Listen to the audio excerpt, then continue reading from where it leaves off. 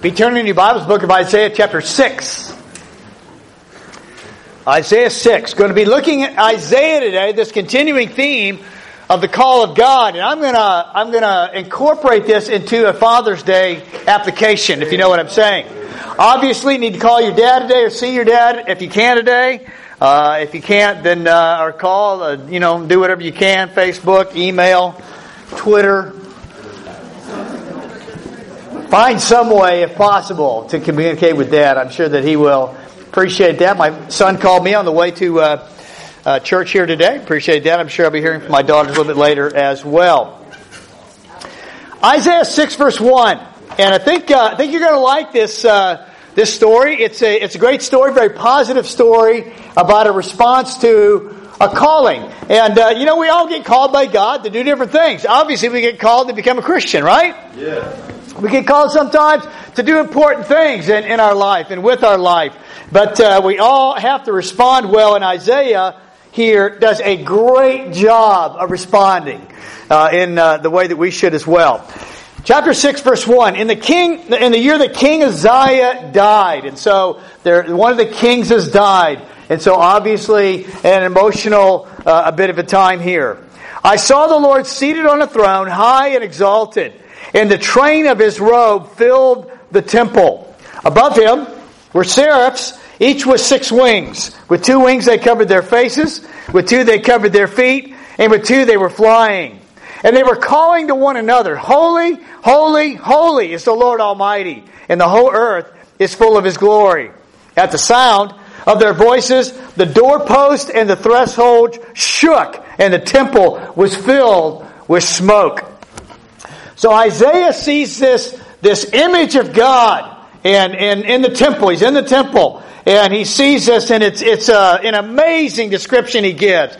It's loud, it's beautiful, it's smoky in there, and it's almost like an earthquake type of experience that he feels the whole temple around him shaking. So this awesome event that goes on in his life, and this is his reaction: "Woe to me! He cried, for I am ruined. I am a man of unclean lips, and I live among a people of unclean lips, and my eyes have seen the King, the Lord Almighty." Sometimes people say, "Man, I'd like to see God." Well, listen, Isaiah saw God, and it wasn't exactly a pleasant experience. He sees what he sees, and it shakes him big time. And he immediately recognizes, we as a people have not been living right, and I know in my own life that I haven't been living right. That's what he says. Then, verse 6, one of the seraphs flew to me with a live coal in his hand, which he had taken with tongs from the altar. With it he touched my mouth, and he said, "See, this has touched your lips, and your guilt is taken away, and your sin is atoned for." Then I heard a voice of the Lord saying, "Whom shall I send? And who will go for us?" And I said, "Here am I. Send me." He sees this image, and it makes him realize, I'm not where I need to be spiritually. Then God sends one of the angels, one of the seraphs, to take care of his sin. It says, your guilt is atoned for, your sin is taken away. Then the next thing, okay, I've got a mission. I need someone to go. Who will go? And this is one of the coolest statements in all the Bible. Yeah. Isaiah, it's just like he jumps out of his chair. It's just like his arm goes up. He says, "Here am I. Me, I'll go. Take me. I'm ready to go. I'm ready to be the one that'll do something that God wants me to do with my life. Here am I. Send me." And that's what I want to really think about here and lead our thoughts in here. This concept of the willing spirit. I really want to get you today to understand that you need to have a willing spirit about your life. David understood this in his own life in the context of he had sinned and messed up. Look over to Psalm 51. Psalm 51 verse 10. Psalm 51 is the passage where David is talking about his sin and his need for forgiveness. And he says a lot of great things. We could spend a lot of time in Psalm 51, but we're not going to. We're going to just zero in on this one concept, though, of the willing spirit. Verse 10. Psalm 41, verse 10. Now, this is said in the context of a prayer.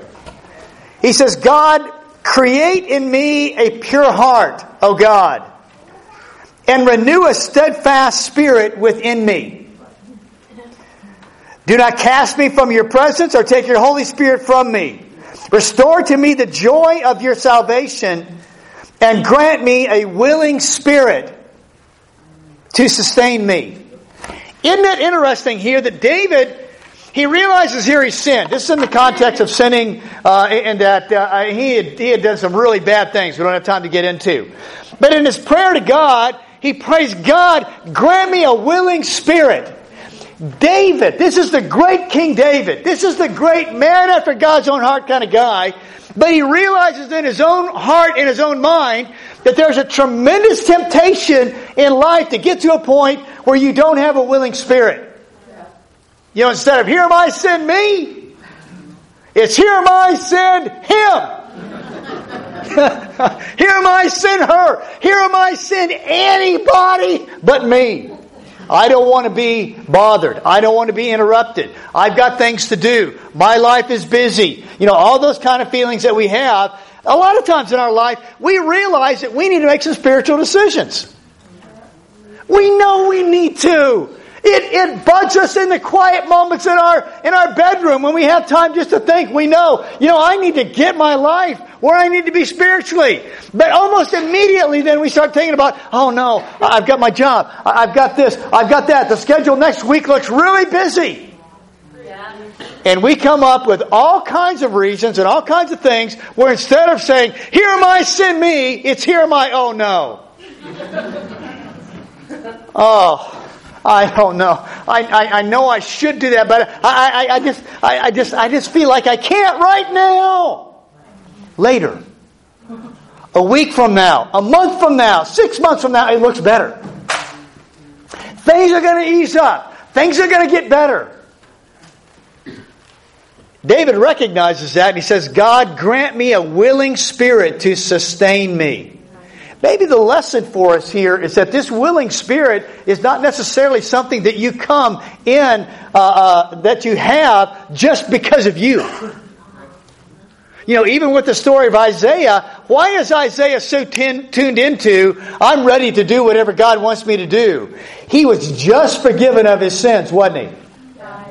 He realized, man, I've messed up and God has forgiven me. God has given me so much, it's time for me to be responsive. It's time for me to have the right spirit in my own life and my own heart.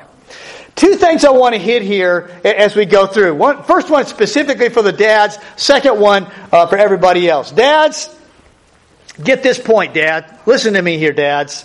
You don't have to be awesome. Dads, you don't have to be awesome. Next, Mark. Just try to get better.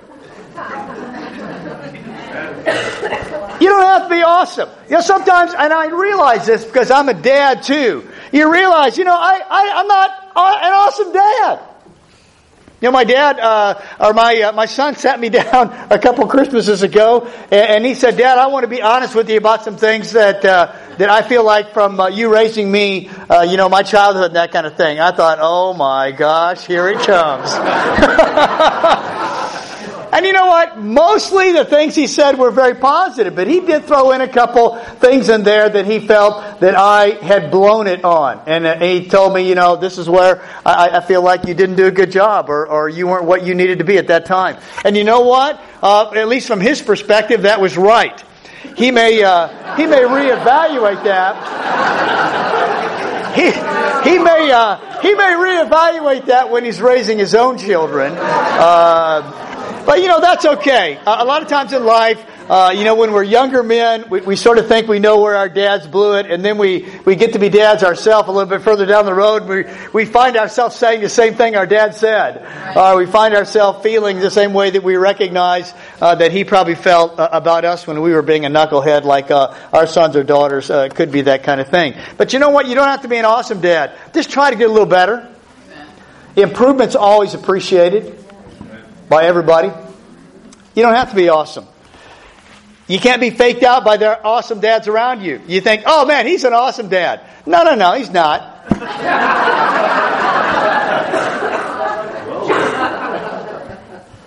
He's just trying to do the best he can. And so you don't get this fake out, oh no, I'm a failure as a dad. The only way you're a failure as a dad is if you quit. That's right. Just try to get a little better.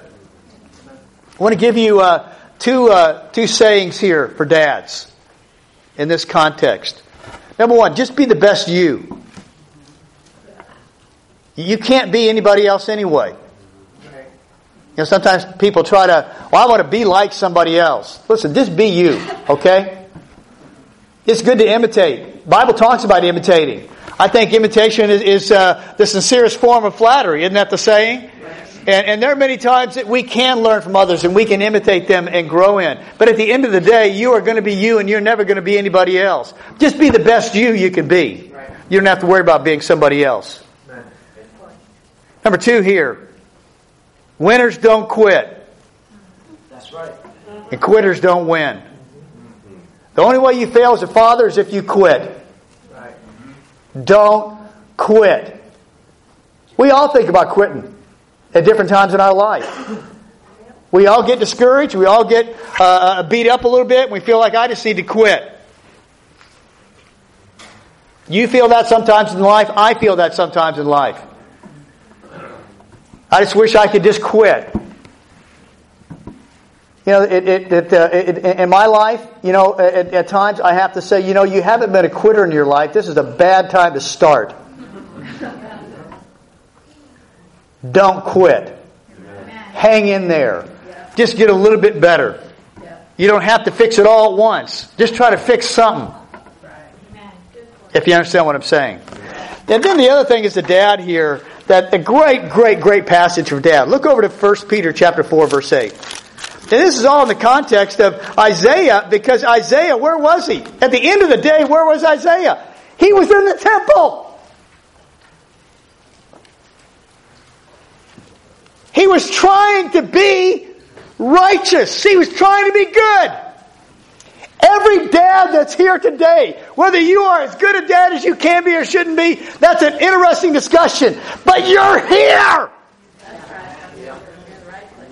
You're hanging in there. You're trying. And I'll promise you, your children noticed it. I don't think my dad was always a good Christian. As a matter of fact, I'm sure he wasn't. But I'm also sure that when it was Sunday, we were going to church.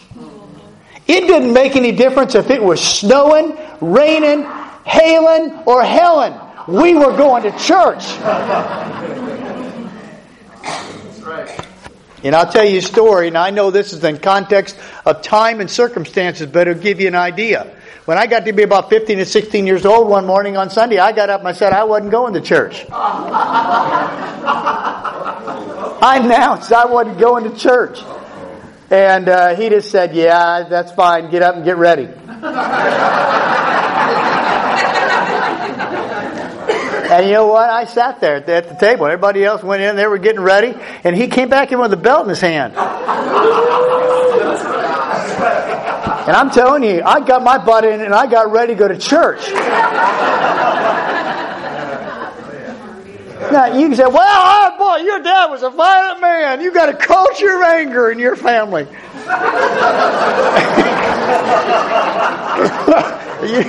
That'd be an interesting debate. I could argue both sides of that.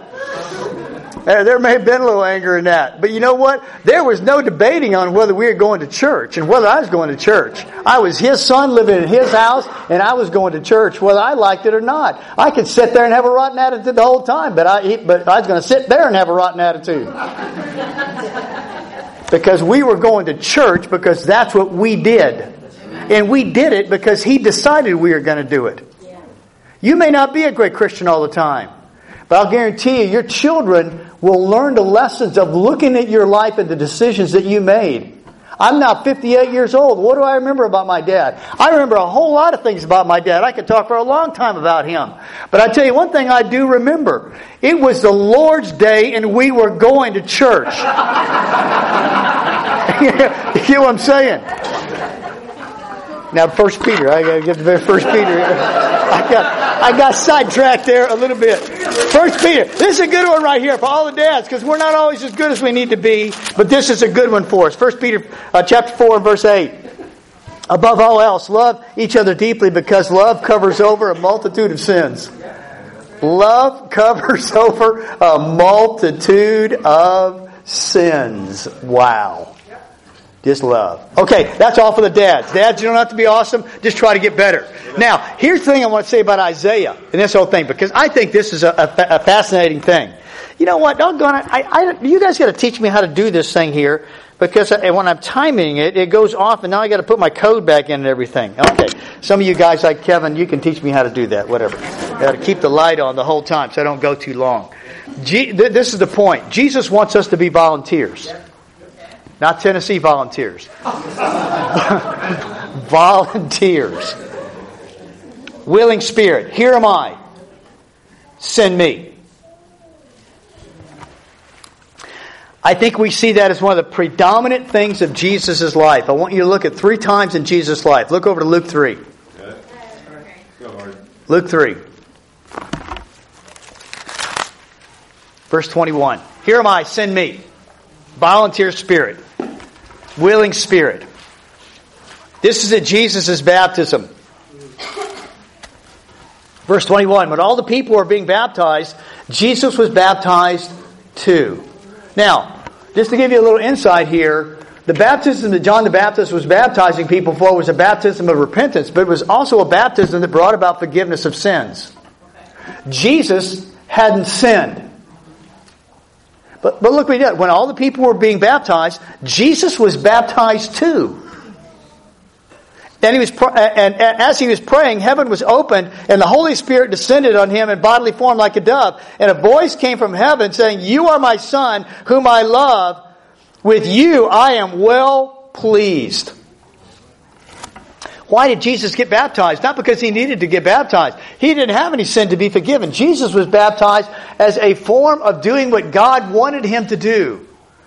And as God looked down on Jesus, this is at the very beginning of his ministry, he looks down on Jesus and he says, "I'm proud of you. You did something you didn't necessarily have to do, but you knew that I wanted you to do it. And you volunteered. You complied." Everybody else in the room there, everybody else around the Jordan River would have seen Jesus getting baptized and would have made the natural assumption that Jesus got baptized because everybody else got baptized because they had sinned and they needed forgiveness of sin. And so Jesus puts himself where he can be totally misunderstood. But he realizes that God wanted him to do this. And he said, "I'm with you all the way. I'll volunteer. I'm in. You want me to do it? I'm here for you." Look at the end of his life now. Matthew 26. Very end of his life. Jesus is struggling with this concept of having a willing spirit and going to the cross. And in Matthew 26 verse 41, actually, let's pick it up in verse 40. He says, "When he returned to the disciples, he found them sleeping. Could you men not keep watch for me for 1 hour?" He says to Peter, he says, "Guys, come on, I'm asking you to pray and help me out here. I'm having a hard time. Wake up. Watch and pray so you'll not fall into temptation. The spirit is willing, but the body is weak. Now, you can say, well, Jesus is talking to the disciples here. They're falling asleep, and so He's saying, hey, come on, I know you guys want to stay awake, but your body keeps betraying you, and you keep falling asleep. You ever been like that? Has your body ever betrayed you like that? You know, you're trying to stay awake and you fall asleep? Happens to me all the time. I'm telling you, about the middle of the afternoon, if I sit down and I'm quiet, it's not any time, and I'm doing the Muhammad Ali, you know. I'm bobbing and weaving, man. I'm all over the place. You say, well, yeah, they were weak, their bodies were weak, and they're falling asleep. Okay, fine. I wonder if Jesus is not talking about them, He's talking about Himself. The spirit is willing, but the body is weak. You know, we're talking about this willing spirit. Here am I, send me. I'm ready to go. Come on. Jesus says, I know that I've got to go to the cross. The spirit is willing. I in my spirit, I am willing to do this. But wow, am I afraid of the physical death that death on a cross is going to require. We see Jesus at the beginning of His ministry, got that willing spirit. He's still got it at the end of His life, right before He goes to the cross. He struggles with it, and we struggle with it. It's the most normal thing in the world sometimes to say, I don't want to do this. Knowing that you should. Knowing it's what God wants you to do. Knowing it's what God people want you to do. You know, sometimes, you come to church. And you're like, man, every time I come to church, I feel like everybody expects me to do right. Yeah, we all do. We all expect you to do right. We all hope you will do right. Sometimes people say, why? I don't want to come to church. I come to church, I feel guilty. Well, what better place to be guilty than church? Come on, man. Because you can get your guilt atoned for here. You can get your life straightened out here. You can get put on the right track here. Like the person says, well, I don't like to go to church because they're all hypocrites. There's nobody here but hypocrites. We're all hypocrites. We all want to do better than we do sometimes in our life. Me included. You know, oh man, what are you talking about? You're pointing the finger at me. If I point the finger at you, there's 3 pointing at me. So okay? Amen. I'm just as guilty as anybody in the room. Jesus had this saying big time. Now remember when Peter and John, it was James and John, came to Jesus and said, Jesus, we want you to do for us whatever we ask. Remember that story? Yeah. And Jesus says, well, what do you want? And they said, we want to sit on the right and the left in heaven. Right. On the throne of God. If you're going to go big. I mean, we want to sit on the right and left hand in heaven. And he says, you don't know what you're asking for. And he goes on, he talks about, the rulers of the Gentiles and other people around us, that leadership is a big thing for them and all that kind of thing. He says, but if you're really going to be a leader, you need to be a servant. Now, we think of servant sometimes, we think of slavery. We think, a slave, it's a servant. That's not what he's talking about here. He's not talking about slavery. He's talking about being a willing servant. This is not enforced servitude. It is willing servitude. And he goes on to say, basically, you need to be what I am. I am a willing servant. See, the willing spirit. Jesus said, here am I, send me. I'll go to earth. I'll be born. I've always said, be born in a barn. I saw a program the other day said, no, it probably wasn't a barn. It probably wasn't a barn. It's probably more like a cave.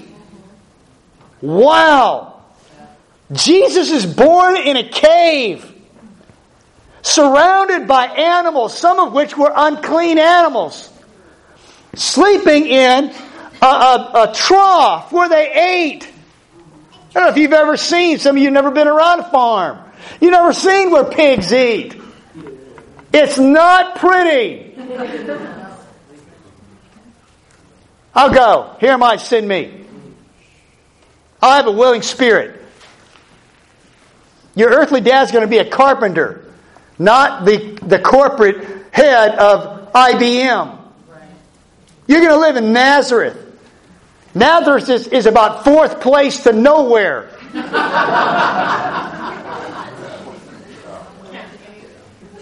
That's why can anything good come out of Nazareth? It's like Gary, Indiana. That's where my wife was born. I'm telling you, man. I'm telling you, if you are driving across northern Indiana going into Illinois, man, you know you are at Gary. You don't have to look at a road sign. All you have to do is roll down the window.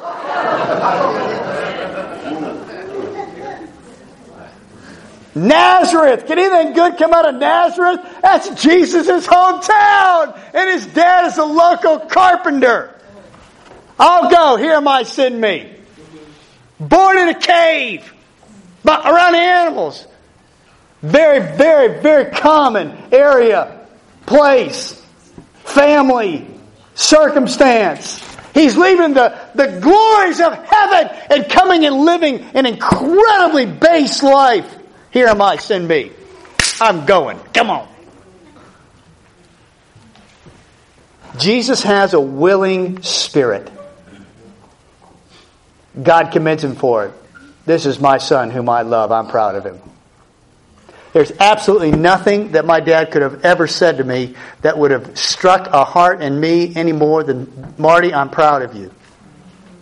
Whoa, I will run through a wall. You understand what I'm saying? Here am I, send me. That's what Isaiah said. That's what Jesus said and demonstrated in his life. I want to show you a great passage that is in Isaiah. Look over to Isaiah 42. It really fits along all that we've talked about. Sorry, I've got to put my code in again.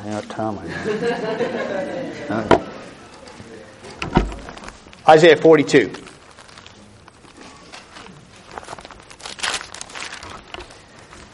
Now this is a passage about Jesus in the future.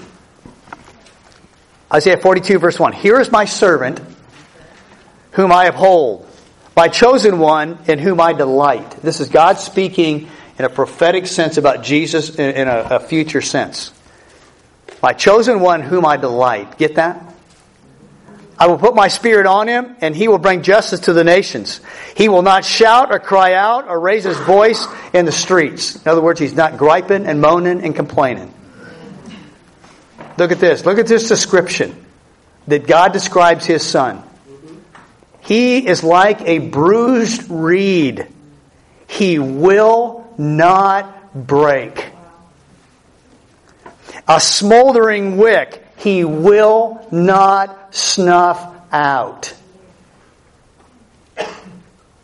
In faithfulness, he will bring forth justice, and he will not falter or be discouraged. Wow! This is God's prophetic description through Isaiah about what Jesus will be like. He says he is gonna be tough like you ain't seen tough.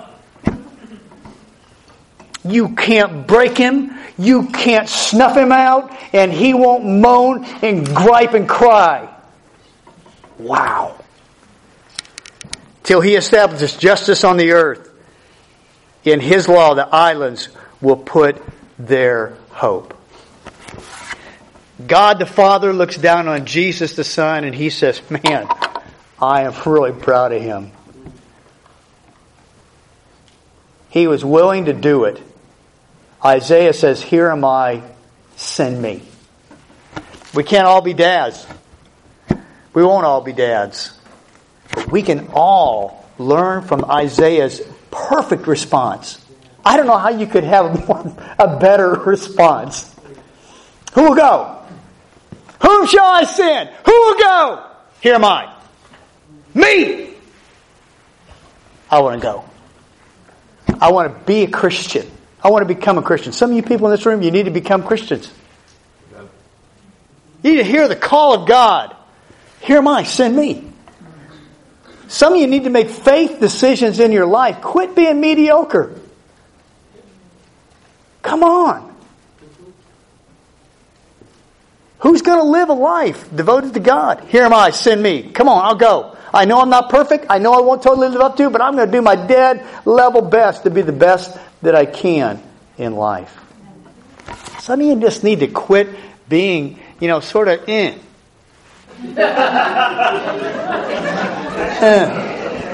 It's the Christian life of